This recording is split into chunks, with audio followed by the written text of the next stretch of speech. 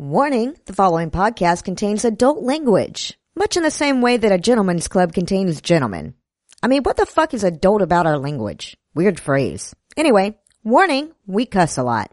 This week's episode of The Scathing Atheist is brought to you by the new rap album for suicide bombers featured in the soundtrack of Caliphate Mile. Presenting Rhymes Against Humanity by Muslim Shady. Do not miss your chance to blow. This opportunity comes once in a lifetime, or possibly again if you miss your chance to blow, but still don't miss it. Ricka-row. And now, The Scathing Atheist. This is Emily. And this is Scott. We're co-hosts on the Recovering from Religion podcast. Recovering from Religion offers the Secular Therapy Project, local support groups, and the Hotline Project, which you can reach at 1-84-I-DOUBT-IT. Wow, that was fast. I'll get it. Thanks for calling the Hotline Project. This is Scott. How can I help you? What's that? Yes, we did in fact evolve from filthy monkey men.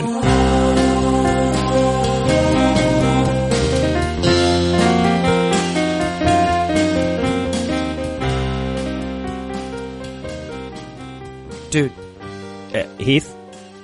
What? It's Thursday? What? No, it's Wednesday. No, I mean, it's Thursday. Wait, what? You're supposed to do that. Oh, it's Thursday. You're supposed to do this. No, sorry. It's Thursday. No, hold on. One second. Fuck! I cannot catch this Butterfree. Just give me a second. Oh, dude, you found a Butterfree? Yeah, man, they're by Central Park. Fuck! Yeah. What the fuck are you guys talking about? Pokemon Go.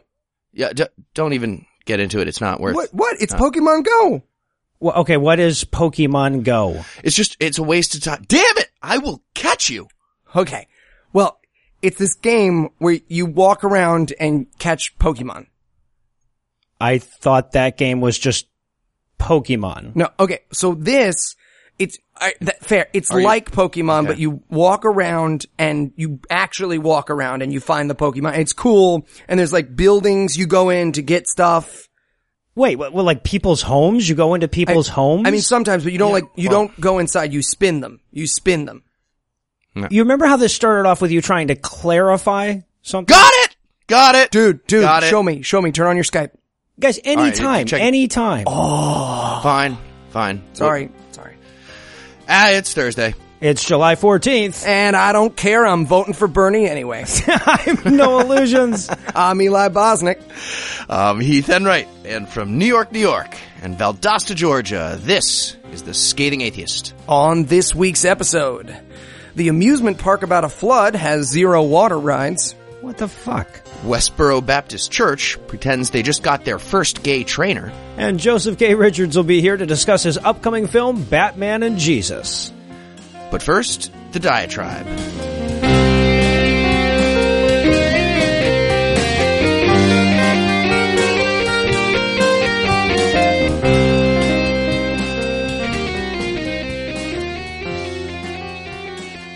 With all due apologies to Voltaire, if Ken Ham didn't exist, we'd have to invent him. I mean, I know we give him a lot of shit for the desperate effort to hide his pockmarked visage behind Mennonite mutton chops and all, but when I think about how much easier he makes my job, I feel like I should give him a big sloppy kiss. Or at least an eyeball lick. I mean, he's like an all-you-can-eat buffet of institutionalized stupid. He allows me to answer virtually all of the what's the harm type questions I get from apathetic non-believers in 6 simple letters, 2 syllables, 1 name. Ken motherfucking Ham. Of course, as I'm sure you're aware, Ken Ham's proud testament to credulity finally had its grand opening last week. The city of Williamstown is now the proud owner of a 500-foot-long, 85-foot-wide, 7-story landlocked boat with all the buoyancy of the Greek economy. And for our international listeners, by the way, 500 feet, that's about 300 cubits. Now, we're going to talk more about the grand opening in the headlines segment, but as I was researching this story, I kept being struck by the nesting doll of debate ammunition that he's handed us here. I mean, I constantly hear moderate voices on both sides of the theistic divide trying to deflate atheist arguments by pretending that the bad types of religion are some ignorable minority. Right? I mean, the most common religious criticism of the Four Horsemen was that they were attacking some bygone notion of religion that nobody in the 21st century really believed anymore. No one in the United States, anyway. They'd laugh off atheist arguments with hand-waving dismissals that modern Christians aren't worshiping a bearded man on a throne. They don't believe in a literal Satan. They don't take the Noah's Ark story seriously. And how the fuck can we now be expected to take that argument seriously when Ken Ham's magic boat has taken up a football field and a half worth of our country? Over $100 million went into this delusional effort, which promises on its website to teach visitors what Noah's family must have really felt like during the flood. And meanwhile, I don't even see anybody raising money for the It's Just a Book of Allegories theme park. Well, that's only one of the many locks I can jiggle this skeleton key of stupidity into. When you see tens of millions of dollars invested in a park that primarily exists to convince children that young Earth creationism is legitimate science, who the fuck can even formulate the words, what's the harm? He's got animatronic dinosaurs and zip lines and plush animals for all the little kiddies, all serving no purpose but to enrich his ministry at the cost of these children's intellects. Everything Ham does is directed at de-educating children so he won't have to work as hard when they're adults. I mean, look, this is no less insane than an entire theme park dedicated to teaching kids their multiplication tables incorrectly or convincing them that adverbs don't exist. But institutions dedicated to confusing children about verifiable facts are so commonplace in this country, we rarely stop to recognize how fucked up it is. Until, of course, somebody draws attention to it with $100 million boat that can't swim. I mean, how much would you pay for these kind of ready examples in a debate? But don't answer yet, because with Ken Ham, you also get verification of all the slippery slope shit we've been warning about. Just look at the fucking hiring practices here. Because he waved a magic wand and called this for-profit business a ministry, he gets to refuse employment to anybody that won't agree with him that the earth is younger than the oldest house in England. There's literally a maximum allowable intelligence to work for him, and in areas impoverished as Williamstown, Kentucky, you can bet your ass a few educated atheists are Winston Zetamoring their way into a job. So yeah, there was a time when we had to point to the future's near horizon and say, if we keep going like this, you'll have to promise to agree with your employer's religion to get a job. But thanks to Ken Ham, we only need to point to Williamstown, Kentucky. I mean, that should be more than enough to terrify atheists, Jews, Muslims, and any of the hundreds of theological slices of Christianity that don't fit into answers in Genesis' literalism. And as if that's not enough, Ken Ham has also provided us with a treasure trove of evidence to dissuade the members of his own little franchise of Christianity. I mean, look at the fucking boat! You're telling me that human beings with fully fireable neurons are going to look at that behemoth and go, yeah, 900-year-old guy with his kids could have done that. You're telling me that the years it took Ken Ham to build this thing with modern construction equipment is going to convince people that this story is more likely to be true? They're looking at this thing and they're thinking about that wave from San Andreas, and believe me, they've seen San Andreas, and they're thinking, yeah, I can see how an unsteerable wooden vessel could ride out a few of those. But it even goes one layer deeper than that, because let's face it, if Ken Ham's acolytes had a thought like, doesn't look like something that big could float, they'd go to their pastor to exorcise the devil from their thinking lung the next day. So even if not one single person looks at that thing and says, okay, yeah, that story's definitely bullshit, we still win, because the biblical just so story they've elected to aggrandize with this park is a story, as the tri-state free thinkers put it, of genocide and incest. I mean, if you do take the story seriously, it's the single greatest act of murder and evil committed by any conscious being in the 6,000-year history of the universe. Unless, of course, you count the existence of hell. It's a story of depravity, unjustified rage, and cousin fucking. And here I thought the state of Kentucky was trying to move away from that image. So for just a second, I want to set aside the animosity and the insults and tell Ken Ham that we owe him a heartfelt debt of gratitude. So from the bottom of my heart, thank you for all the work that you do, Ken. When your religion dies, you'll have done more to kill it than I could ever hope to. They're talking about your Jesus. We interrupt this broadcast to bring you a special news bulletin. Joining me for headlines tonight are the Beauty and the Beast of blasphemy, Heath Enright and Eli Bosnick. Fellas, are you ready to kidnap a girl's father until she falls in love with you? Well, I feel like we'll end up owing the dad and the grandfather 50 shekels. Is just like bad business. You know what I mean? Oh, right. My engagement is going just fine, thank you. In our lead story tonight, as per our discussion in the diatribe, Amish Wolverine snicked it out his home-crafted adamantium claws this week to cut the ribbon on the Ark Encounter theme park. The centerpiece of the park, of course, is a life-size replica of Noah's fabled Ark, a construction project that cost over $100 million and at least a century's worth of Kentucky's dignity. The park also features zip lines, a pathetically underpopulated zoo, a two-story in-Ark restaurant. The Inbreeding Rainbow Room is the restaurant. There you go. And, of course, hand-sharpied white t-shirts that link Obama to the end times prophecies. In the coming years, Answers in Genesis hopes to add additional attractions such as an ancient city, a mobility scooter go-kart track, and Merit. You had me at zip lines.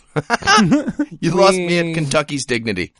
Kentucky. We're America's ex-girlfriend who still hangs out with all your friends. I should put that on the license plates. Holy shit. So the park opened to an enthusiastic but underwhelming crowd. So while no official attendance numbers have been released, news reports estimate the crowd at between 4,000 and 8,000 customers. Even without a sexual harassment policy? Wow. Can you believe it? Sounds like a lecture on mythicism. Nice. I know. And of course, according to the research team whose numbers were used to justify the unconstitutional tax incentives the parks received, the Ark Encounter should see about 2.2 million visitors this year. So, in order to justify the tax benefits they've already received, they just need to make sure that every day this year is a little over twice as successful as the grand opening was. Ham assured investors and the city that there's nothing to worry about, of course, since scientifically speaking, 6,000 is nearly indistinguishable from 4 billion.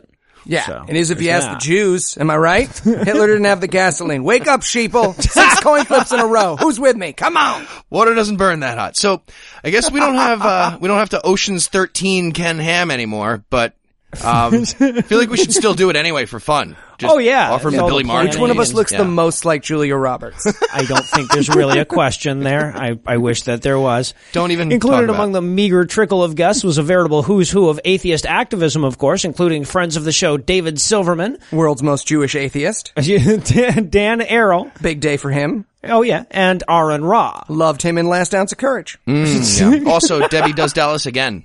He was Redoes good in that. Dallas, Orgasmo. Yeah. And, of course, their presence attracted the layer of protesters that we discussed previously, led by professional toilet seat pack animal Eric Hovind, who apparently took time off of being the spawn of a felon to get his ass handed to him in debates with every atheist willing to humor him. Hey, to be fair, you're not being polite enough about this beating is a real zinger in the Hovind house. Oh, God.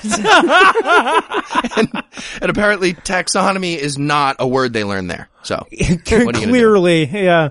And in No Cake Stupid news tonight, the owners of Take the Cake Bakery in Toledo, Ohio, took a stand for their sincerely held beliefs this week that gay people don't have birthdays. Well, yeah, they have a hatch day, but that's not really exactly the same. Yeah, same. Similar. Fair. But according to ABC 13, Candace and Amanda Lowe were on their honeymoon when they received a surprising text message from the owner of the bakery that was supposed to prepare a surprise cake for Amanda's birthday, saying, quote, Candace, I'm sorry. I just realized you're in a same-sex relationship, and we do not do cakes for same-sex weddings or parties. I'm so sorry. I wasn't aware of this exactly until I saw your page. Take care. Smiley face emoji. Smiley face emoticon, yes. And I feel like the lesbian little person being baked inside should have tipped them off in the first place. Doesn't matter. They eventually caught the error, but I'm just saying, pay attention. Too soon, Heath. That little person died. She died. So, weird half apology and emoji aside, apparently the owner of Take the Cake sped read their How to Be a Better Bigot packet from Focus on the Family and thought that the thing they're not allowed to do anyway, they were allowed to do for just general parties of any kind. Well, but see, this goes back to my diatribe from last week. So if we're supposed to accept that gay weddings and straight weddings are two different types of things, then why not gay birthday parties and straight birthday parties, right? The problem isn't so much that this woman's particular expression of bigotry isn't legally sanctioned, and more that you have to kind of parse out which ones are, right? Hey, sorry, but didn't realize you were black. You have light skin and smell the same as us. But I saw a tweet that your life matters, so yeah, I can't do it. I can't tell you, sorry. Smiley face. Winky face. Hands up, hands up, hands up. I have no idea what that. People send that to me. Mouse eating cheese, Pokemon, smiley. I know what eggplant means. Oh, God. It means she's disappointed. Or about to be. It means black people in Italian. It's a slur. Oh, I'm so sorry. However, I want to point out, I do think I see the logic here. You see, people are born gay, right? They celebrate that on their birthday. Therefore, a birthday cake for a gay person is against someone's deeply held beliefs. Hey, birthdays are a choice. Yeah, it's about how you're raised. Yeah.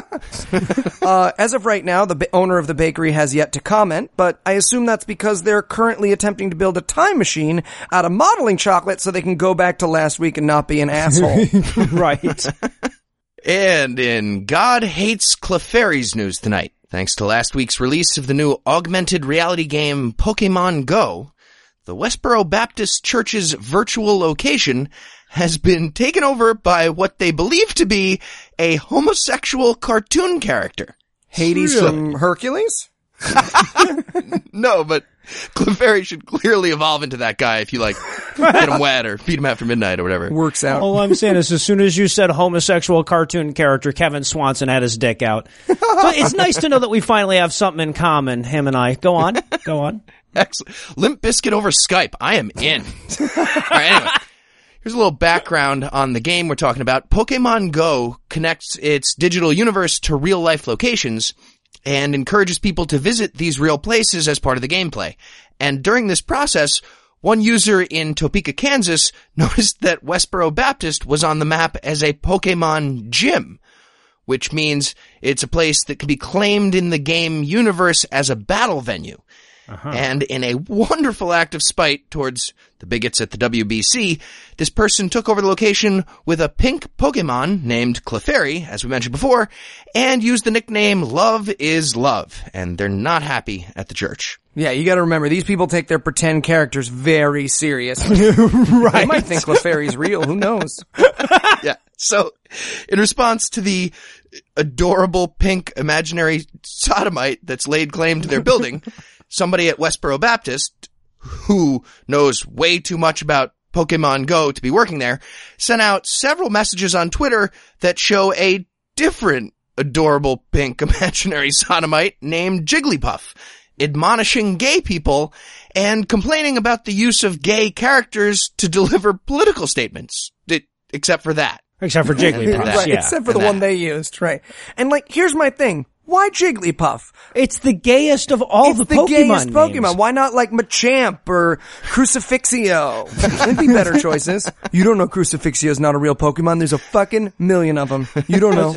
Probably be easy That's to my catch. new They're game. kind of pinned down there. But anyway, just one last thing. The church would like everyone to know that they are not the place to call if you're looking for technical support about Pokemon battles and or information about turkey safety. No. So if you have any long, involved questions about either of those topics, you should not call 785-273-0325. One more time, that's not 785-273-0325.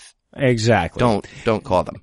And in 28 Gays Later news tonight, in an effort to make the 30 seconds list so transparent that we had to deny it to them, a group of Christians donned surreptitious gay apparel to infiltrate the Toronto Pride Parade, where they handed out pamphletized hate speech whilst disguised as, in their words, gay zombie potheads. That's right.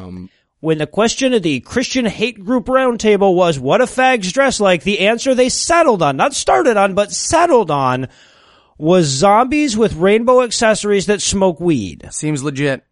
Yeah. Well, a lot of them are vaping now, but yeah, close enough. Oh, fuck them then. Well, and okay, so what's more though, when you see the picture, it's clear that the follow-up question was, what do zombies dress like? And they apparently landed on, in full green bodysuits with a bed sheet sign that says gay zombies for people to see before the CGI is added, I guess. Yeah, just begging to have Charlie Day hit him in the face with a volleyball. I was, Watching the video, waiting for it. Nope. Now, this group, of course, was predictably led by one Bill Whatcott, who's been an on-again, off-again gimp for our verbal sadism for years. In fact, it was precisely 100 episodes ago that we covered his thwarted efforts to infiltrate the Vancouver Pride Parade, this time disguised as a gay pastafarian, to give out faulty condoms in what we can assume was a pinky-in-the-brain type effort to kill off the gays with the AIDS. I mean, look, what we have here in the end is a grown man who is not a cartoon character. I don't think I can emphasize that enough, whose secret plans generally involve clever disguises. Be very, very quiet. I'm hunting homosexuals. Yeah, right, yes. But it's duck season. No, it's faggot season. Duck season. Faggot season. Duck season. Shoot him now. Wait till you get home. So when asked by the media what the fuck was wrong with him, Whatcott pointed to his underdeveloped testicles and his mom's refusal to buy him a Cabbage Patch Kid that caused them. According to a real-life statement from Whatcott, quote, "If you try to give out a gospel pamphlet, they'll swear at you and throw slushies on your forehead. But give them some wackadoddle," that's how he spelled it, that's how I'm going to say it. Anyway, give them some wackadoddle thing that looks like a condom and they really can't grab it fast enough. Right. Whatcott is the living example of the kid who got taught to be nice to the bullies and it's like not working. He's like, I like it in the toilet. Joke's on us, right, friends? Look, I already started. Grab the waistband. Pull it over my head. Pull it over my head. Hang me in the locker. I eat lunch in the counselor's office. That one was just for you, Whatcott.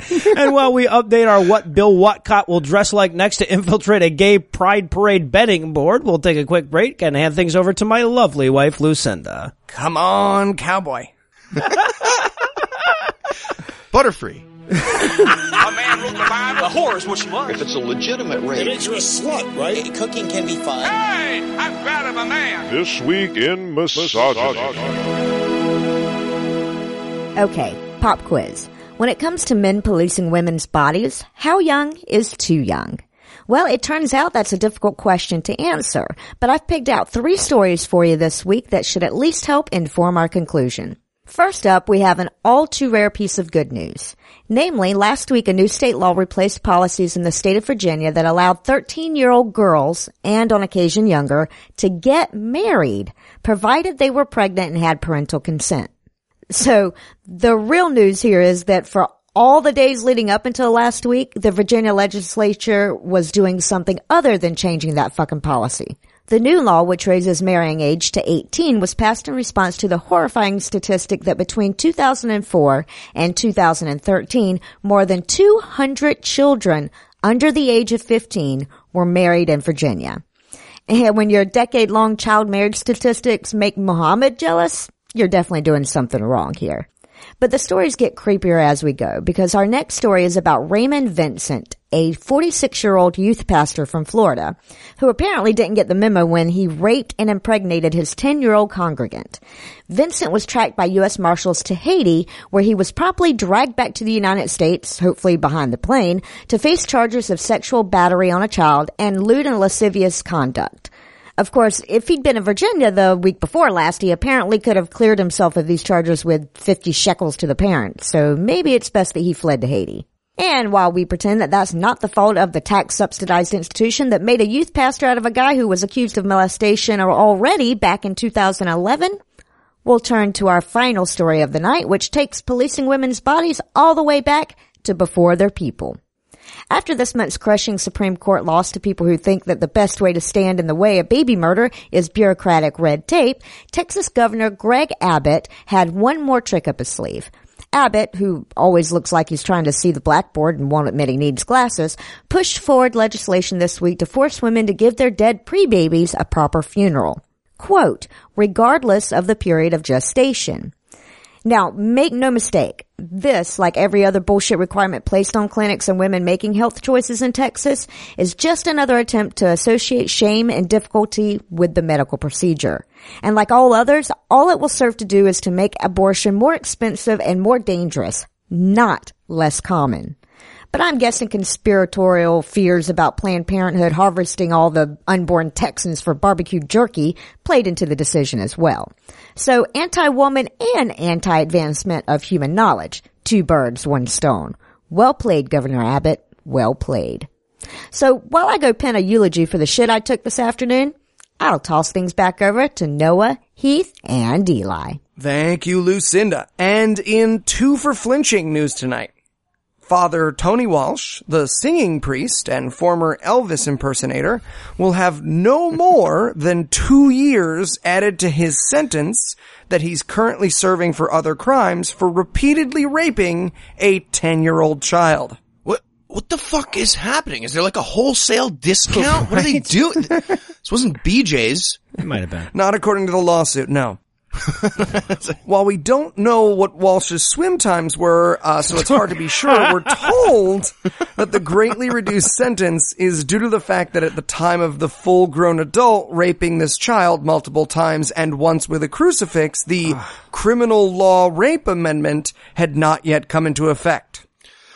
Would the defending counsel like to present any mitigating circumstances? Yes, Your Honor. Yes, Your Honor. My client was sincerely holding a crucifix at the time of the incident. Oh, God. Sincerely. Gavel. What the fuck's happening? But this story actually gets worse. It turns out that Walsh's archbishop was aware of the problem as early as 1986 and, as a result, sent him for 6 whole months of counseling. And upon his return home, he was immediately made a hospital chaplain. Oh my God. Yeah. No doubt in hopes he'd have the sense to molest only the terminal kids, I guess. Which was, by the way, a plank on Eli's papal campaign platform from 2013, by the way. Yeah, I was gonna say. And that's not where our similarity ends. In fact, from 1995 to 2015, Walsh had 17 previous convictions. And for his crimes, which are more and more horrible the more reading you do, he will be released in 2021. That's right. He's back among us in 5 years. Go Ireland. And finally tonight, in Wearing Your Hate on Your Sleeve news, Christian hate pastor Steve Anderson is sexually attracted to women, and he's super proud about this accomplishment. Super proud. And that's why he posted a video on YouTube last week letting everyone know about his new Straight Pride t-shirt, which he got for this Herculean effort. I mean, Hades. Full circle. Liking women. And by the way, you actually make a good point. It was Herculean, except the part where Hercules might have been gay with other mythological characters. Well, there's that, yeah. Well, and except the part where Hercules does not look like he just got fired by Sam Adams for sending hate speech emails. But other, He always looks like he's yelling an open letter to plentyoffish.com about his account suspension into YouTube. Right. If she didn't want to see a picture of one. Right. But, other than all that stuff we just mentioned, he is like the Hercules of being hetero, and he's got the lousy t-shirt to prove it. So congrats to Steve Anderson. To prove it like in a Monica Lewinsky fashion? I mean, is he asking us to DNA test his shirt to prove that stain is lady squirt? I volunteer as tribute. If you're not picturing me sucking a t-shirt in a courtroom, you're not the woman I married.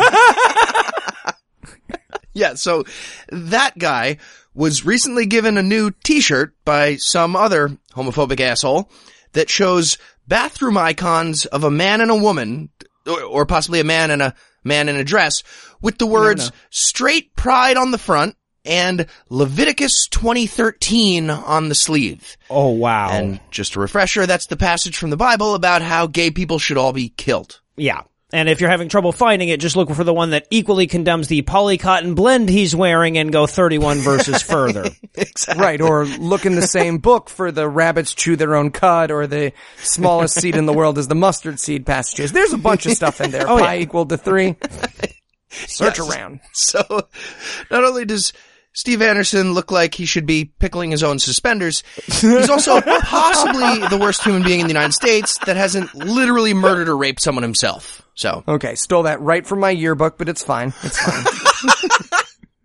I think I really did. I just remembered you told me that once. So, yeah. This This is absolutely absurd, though, this t-shirt. He might as well be walking around with a not Jewish pride shirt that has a footnote for a passage from Mein Kampf on the sleeve. What the fuck? I have one of those in case Trump gets elected. Never be too careful. No, guys, look at the shirt. Look at the shirt. Dude, you adjusted the air conditioning 4 times. Fair. So, all that being said, there's clearly a marketing opportunity here. And as usual, we're here to help with that. We need 30 seconds on the clock. More ideas for the Straight Power T-shirt company. Go. All right. So the company is obviously going to need a name. How about Not That Kind of Fruit of the Loom? Ooh, I like it. I'm Polonly Straight Pride Shirt. Because if they'd let me, I totally would. I'm trying my damnedest to be hetero. What about the Hanes Tagless Hetero T-shirt? Because God hates tags too. There you go. They itch you. How about America Family Association Outfitters, the anti-LGBT T-shirt? Oh, I like it. Just One Banana Republic. Casual wear for the well-to-do heterosexual. What about the husband and wife beater? Because domestic violence is between one man and one woman. It's important. All right. If you don't listen to Gam, this might not make sense, but how about Flyboy brand muscle shirts? Because it's Adam and Eve, not Adam and Sleeve. All wives matter? Oh, nice. I got one more. What about the P in the V-neck by Naked Co-Ed Hardy? Perfect for awful homophobic douchebags now more than ever. Make America straight again. I'll put a P in his V-neck. Anyway, and now that Heath has officially revealed phase 2 of Trump's campaign slogan, I guess we can wind down the headlines for the night. Heath, Eli, thanks as always. Jumanji. And when we come back, Joseph Gay Richards will be here to determine once and for all if Bruce Wayne was born of a virgin. Prank war. There's a game.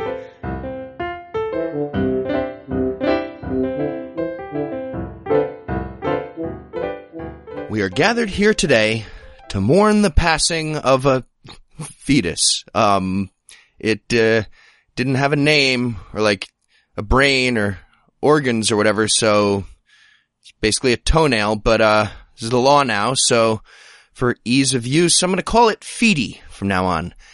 Feedy was alive by only the strictest technical definition, but Governor Abbott assures us that it could have been a person, or like a second Hitler. So if we're going to play the maybe game, then yay, or not yay. I'm not here to make judgments. Anyway, moving on. Feedy enjoyed absorbing nutrients from a uterine wall until it didn't, and that is the end of that list. And Feedy wouldn't have been there if Brian hadn't thought it was funny to poke a hole in the condom as a prank, so thanks to Brian. Sorry. In Domine Pacui, you were basically a tumor. Amen.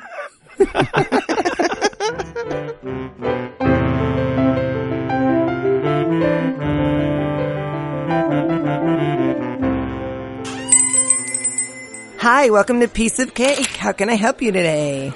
Hi, thanks. Yeah, can I get 2 of the eclairs, 4 sugar cookies, and do you have those, the little, what are they called, the coconut things? Oh, macaroons? Yeah, We sure do. How many would you like? You know what, give me 3. Wonderful. That'll be $9.95. Would you like a bag for that? And do you fuck dudes? Yes, and no. Okay, great. You fuck women? Yes, I do. Inside marriage.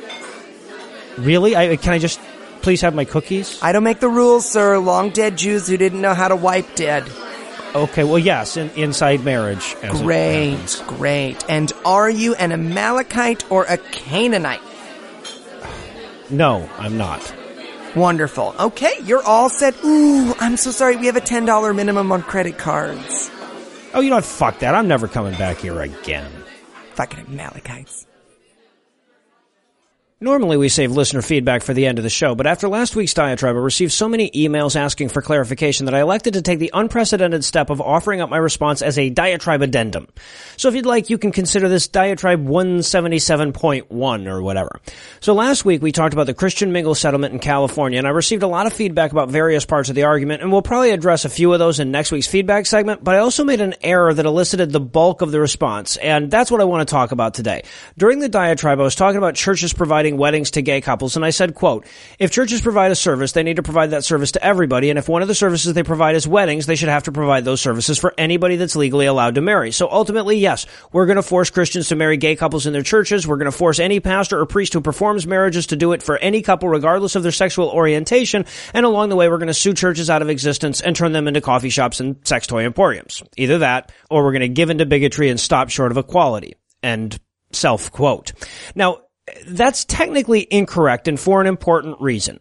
Many people wrote in to point out to me that churches do not, in fact, offer weddings as a service to the public. They offer it as a service to their members. And of course, it's this distinction that allows churches to refuse weddings to not only gay couples, but, as we learned in Ohio a few years back, interracial couples. Or, as we learned in Mississippi a few years back, black couples. Now, if you ask me, that's just a bullshit loophole, but not everybody is convinced.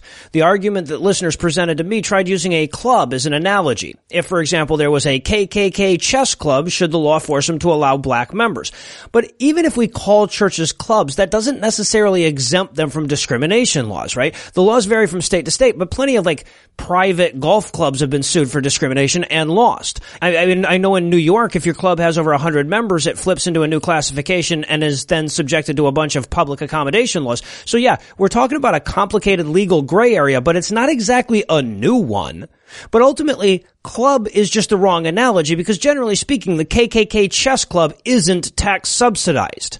It probably doesn't own property or have employees or exist as a freestanding legal entity. No analogy would be perfect, but if we're trying to find the next closest legal entity to a church, I'd say that one should go with a charity. And I feel like we can all agree that a charity that has a decidedly prejudicial mission should and would be stripped of its tax exemption. They should, as I said in the diatribe, be sued out of existence. Look, there will always be a loophole or a linguistic magic trick they can pull, but that doesn't flip the switch from immoral to moral. And while I feel I probably owed you more detail in the diatribe last week, I still stand behind what I said. I'm talking about taking a torch into whatever dark recess they want to hide their bigotry in, and I'm just being honest. The fire that illuminates that hiding place is also going to burn it down. Oi, nah. How you going? Hey, it's my little hopping buddy. What's going on, man? Remind me your name again. Kangaroo, mate. I'm the kangaroo. Right, Rangaroo. I remember, of course. What's going on? What, how you doing? What are you up to? Well, I'm alright, but see, me and the missus, we were looking over this map for where we all end up after the diaspora, and it seems like us, the drop bear, and most of the spiders and snakes are supposed to end up all the way over here in Australia. But the drop-off point is here, on top of this mountain. And we were wondering if you might be able to save us a bit of time, if you understand, and drop us off a bit early. Oh, man. Yeah, no can do, little buddy. Love to, but everything is still covered in water, you can see. Because, God got mad at everyone. I was like, guys, it's gonna rain, and they were all like, shut up, Noah, you fuck your daughters. And I was like, you fuck your daughters. Right. Heard that story. You know heard that story, yeah. So, we're on a boat, yeah? Does anybody else on the planet have a boat right now? Could we not have a smaller boat just spitballing? I feel like if one had a boat, they'd be totally fine. So, nah, man, cause, well, one, I only have this boat, and two, I feel like the other boats which were around, God punched holes in them before it rained. So sorry, God punched holes in all the boats in the world. Yeah, except for this one that's floating. Right. Yep. Yeah. Well, could we perhaps sail around a bit more, and then maybe once there's a mountaintop or something, we could go there, and then you could head over to the mountaintop we're originally supposed to go to, a little out of the way. Oh, man, sorry, man. I would love to. That's a great idea. God said, he was like, no pit stops, and you know how he can be. He He just drowned everyone. Yeah. I suppose so. That's true. Well, no harm in asking. Guess me and the missus have quite the commute ahead of us. Quite a walk and swim. Yeah, this is cardio for you. It's right, good. Right, cardio. Sure. Hey, Cameroon, can I ask you a question? Sure thing, mate. Do people say stuff about me and my daughters? I feel like... No. Oh, okay. Good. You think they're hot, right? Not really. Sure. In the halls of the great Gothic cathedrals, reverent voices speak of a savior. They speak of a man humble despite possessing riches scarcely dreamt of by mortals who set out to redeem a fallen race even at the cost of his own life. They speak of a man who communed with the beggars, the thieves, and the prostitutes, whose grace fell upon the rich and the meek alike. A man who was marked out by the authorities, who walked willingly into captivity, who loved his enemies. This man wrote no books. He had no empire. He led no armies. And yet he changed the world forever. And of course, the man I'm talking about is Batman. But you may have also noticed a commonality or two with that Jesus fella. So to talk more about what these two superheroes have in common, we're joined by Joseph K. Richards, the director, writer, editor, producer, et al. Of the upcoming documentary film Batman and Jesus. Joseph, welcome to The Scathing Atheist. Hey, thanks for having me on. That was a beautiful description, by the way. Well, thank you. Before we talk about Batman and Jesus, I want to talk about you a bit. What got you interested in filmmaking? Well, I guess it was growing up with television in the 90s and wanting to imitate that and like writing my own versions and comics. And then as soon as my friend had a video camera and I realized I could film my scripts and then, we didn't have to perform them over and over or, I could just keep showing that video. That was when I really went for the medium. Awesome. So is this like a love you've had since childhood then? Yeah, it's love, obsession, somewhere in between there. All the great loves are, yeah. Right. So what made you decide to turn your powers of filmmaking to the topics of like atheism and skepticism? Well, I grew up going to a Catholic school until 7th grade. So I was early on like totally on board with all that, when everybody in your life is telling you these things, you really don't need to question it when you're that age, and they give you a lot of scary reasons not to. Right. But as I got older, I had so many questions, and I guess I was lucky enough to have people around me that said, yes, you should question it. That's part of your faith, is to question it. So I did. I was like, what's the deal with Satan, and what's going on with the Holy Spirit, and I don't understand this Trinity, and they really didn't have answers for me, so I opted to read the Bible for myself, and a lot of people say that's what births a lot of atheists. But yeah, I mean, I just couldn't resolve so many things about it that I just thought it didn't make sense to me whatsoever. So I stopped going to church and, became atheist. And but I found that people in my life typically did not like to hear me talk about that, or they didn't really like hearing me explain why Noah's Ark was impossible or stuff like that. And so I felt like I should just keep that separate. That's like my personal thing. But last year, a good family friend got in touch with me to come.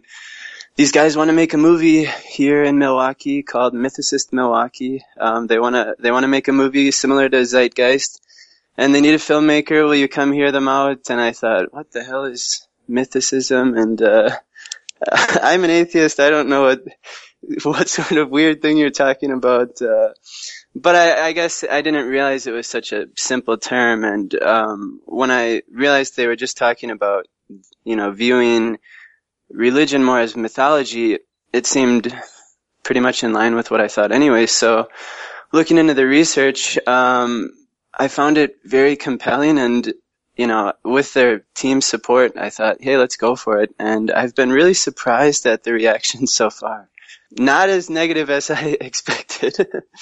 Well, yeah, I think that the ground has been laid by several movies on this topic, but, things like Zeitgeist, they do a very bad job in the scholarship. So I definitely think it's time for somebody who's a little more serious about this to step in. So let's talk a little bit more about this spectacularly titled upcoming film, Batman and Jesus. So give us the elevator pitch. What's the movie about?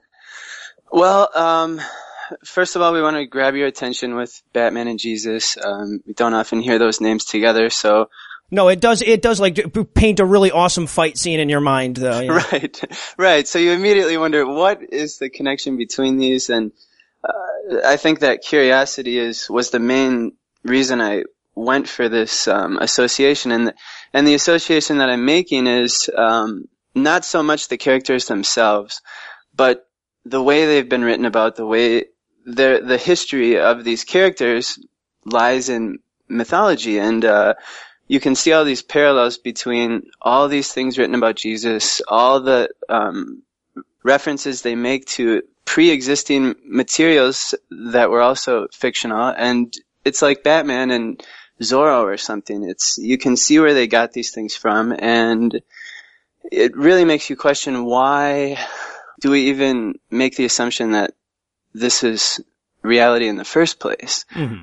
Yeah, and I think it goes great. The analogy works great in both directions temporally, right? So like pre-Jesus, pre-Batman, you can see the things that led to Batman, led to Jesus, but also if you imagine like a religion, right, that wanted to canonize the story of Batman right now, you'd have the same kind of thing that you have in the Gospels, right, between the book of Burton and the book of Nolan and the Gospel according to Snyder. You know, there are those things that match up. Yes, you know, Jesus is always born in Nazareth. Yes, he always winds up, you know, in walking into Jerusalem, et cetera, et cetera.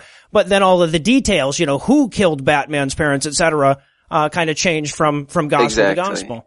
And that's actually going to be a component of the movie. Is we're going to have a team that is attempting to canonize the Batman series. Oh, awesome. Yeah, so it's a bit of an exercise in futility, but it's going to draw a lot of parallels. The problems they're going to run into are the same kind of problems you would run into with trying to do the same as they did in the Bible. And we're going to go through the history of each, and I think it really is going to illustrate very strongly that we're making a lot of assumptions here based on something that appears to have a lot more in common with Batman, oddly enough. All right, so I think the most important question to our movie-going audience here, will Ben Affleck be playing Batman in your movie? I mean, he's yet to return my calls, but... Well, I'm going to say, if the answer is no, you're way ahead of most of the Batman-related movies of late, so... Yeah, I mean, perhaps in the archive footage, you know, I don't know exactly what all clips we're going to be using, but it's possible. It's possible. All right, so let's talk about who has returned your calls. Who is in the film? Well, on the academic side, we have some of the leading proponents of mythicism: Robert Price, Richard Carrier, David Fitzgerald, Aaron Ra. We have, and a few other known people, such as Killer Priest. He did an interview with us, and we're talking to Paul Provenza about playing a part in the movie as sort of a narrator, and then, you know, just a lot of other ordinary people. Right on, then. No, is documentary the right term to use for this movie? Well, yes, but I don't know if it's exactly like a traditional documentary.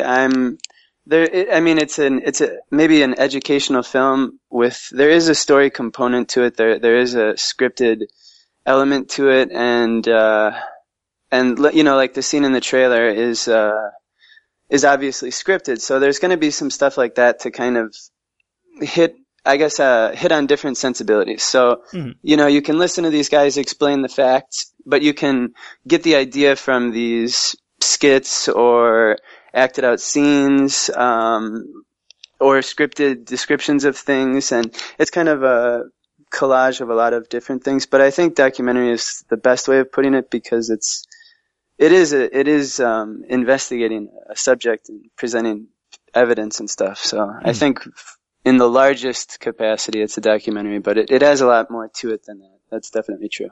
Okay, awesome. Well, yeah, no, because I feel like a movie like this stands to be like in real danger of turning into a talking head film, and by wrapping it around the Batman mythology and everything, I can see how that's going to keep it a lot more interesting. Now, of course, I first learned about your movie at Reason Rally, where you debuted the trailer for it, and I've got to say the trailer was fucking hilarious. Now, obviously, a lot of the humor is visual, but you can get a lot just from the audio, so if you don't mind, I'd like to play the trailer for the audience now. Okay, great. All right, so without further ado, this is the trailer for Batman and Jesus. Do you think that it's necessary with comic books for the author to deliberately state that it's fiction? No. Why not? Because I think everybody knows that it's a cartoon in essence. So, what is it about these comic book characters or superheroes that puts them in that category for you? Abilities that are way beyond what a normal, average human can, realistically do. But in comic books, they just take that ability and they just multiply it so many times. I think the vast majority of people already know that the characters aren't real, just from the history. They've been around for so long that I think people are aware that the characters just are pretend. But what if everybody told you your whole life that they were real? Could you still tell the difference?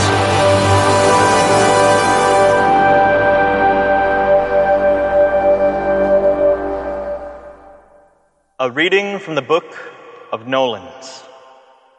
He was the hero Gotham deserved, but not the one it needed right then. And so he was hunted, because he could take it. He is not our hero. He's a silent guardian, a watchful protector, a dark knight. The word of Gordon. Na na na na na na na na na na na na na na na. Batman, Batman,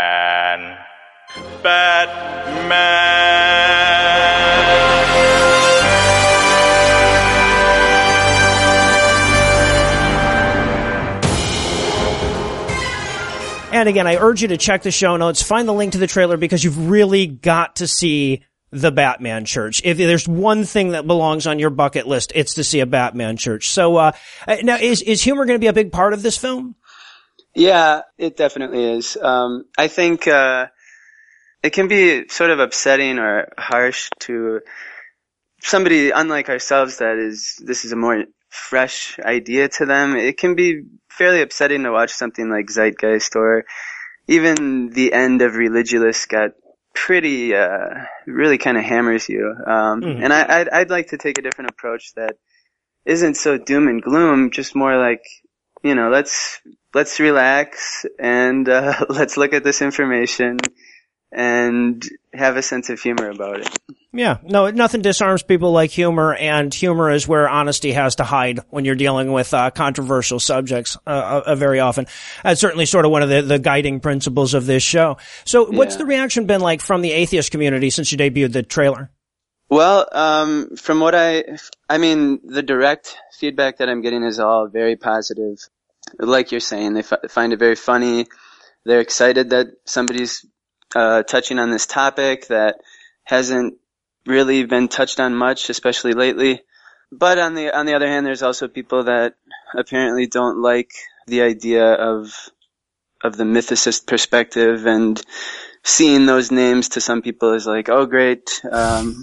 I don't know. I mean, I'm not so entrenched in the community to really understand those infighting things or biases, but apparently some people that are atheists don't like the idea that there wasn't a historical Jesus, but... Well, in the interest of full disclosure, I should say, and I've said on the show a number of times, that I don't find the mythicist arguments fully convincing, mostly because they haven't convinced the academic world up until this point. And I'm sort of reserving that for when the, historians, et cetera, start to come around a little bit more. But I think, there has to be a sort of a two-pronged approach here, that we have to take it to the academic field, and that's what a lot of the people like Robert Price and Richard Carrier are doing. But we also have to take it to the culture as well. And I don't think anyone in the atheist community, or anyone that we really want in the atheist community, would begrudge you putting the information out there.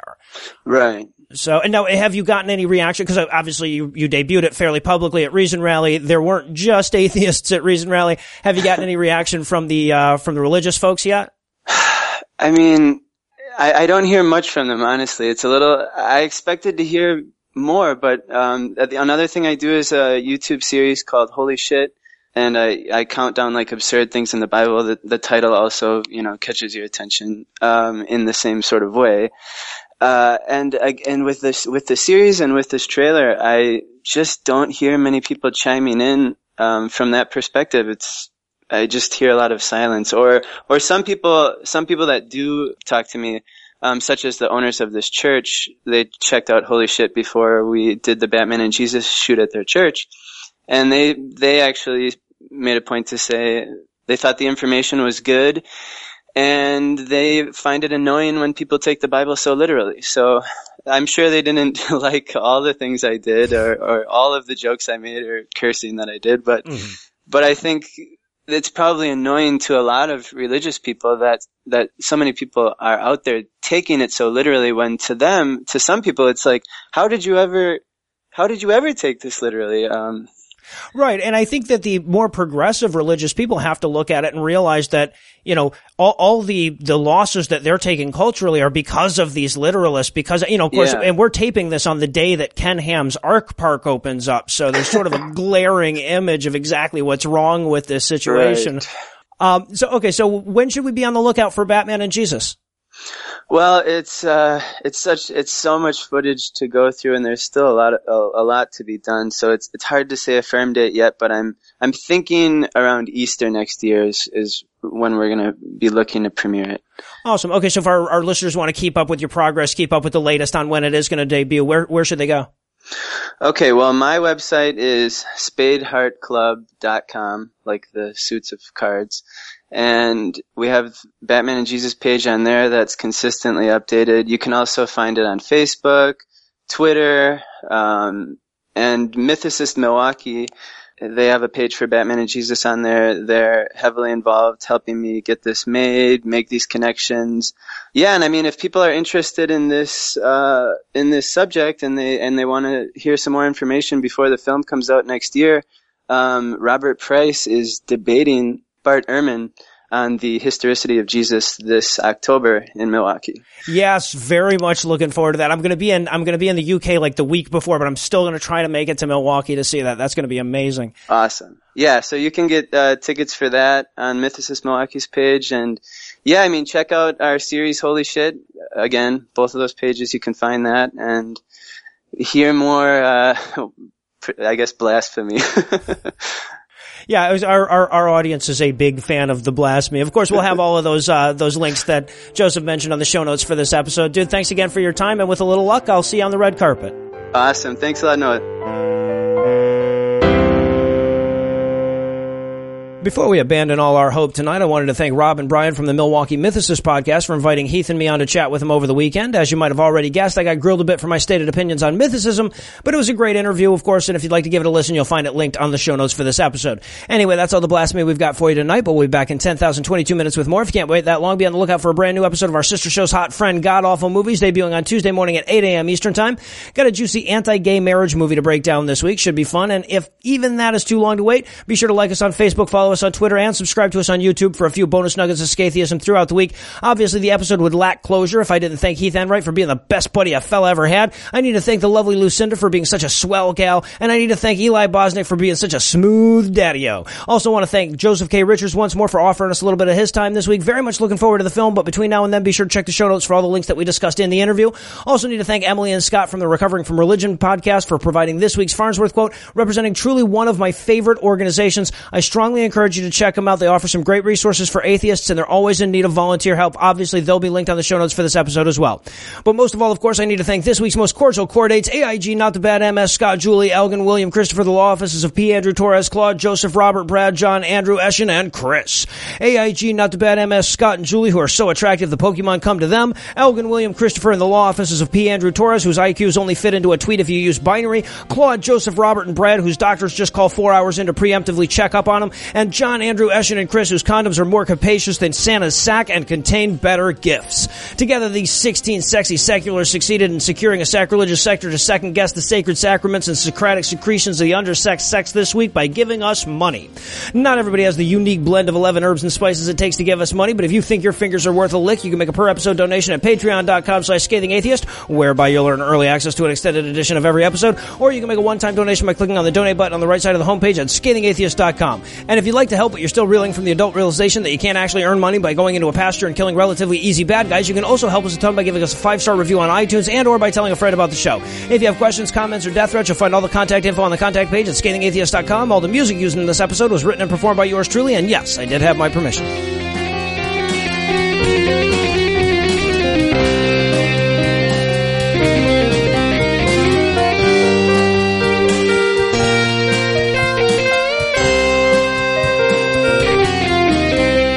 God said, he was like, no pit stops. And you know how he can be. He just drowned everyone. Yeah. No. Yeah. No, that's true. That's true. I suppose.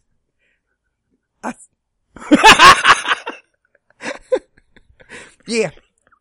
Oi. Alright, let me get my, alright, there it is. Alright. There, you got it. And you gotta have your drunk on here, Heath. That's very important. I don't know if you need a second to get your drunk going. Yeah, let me just drink this entire beer real quick. Mm-hmm. Sense memory. Oi, no. No, hold on. I'm drinking a whole beer real quick. I was serious. Alright. I'm ready.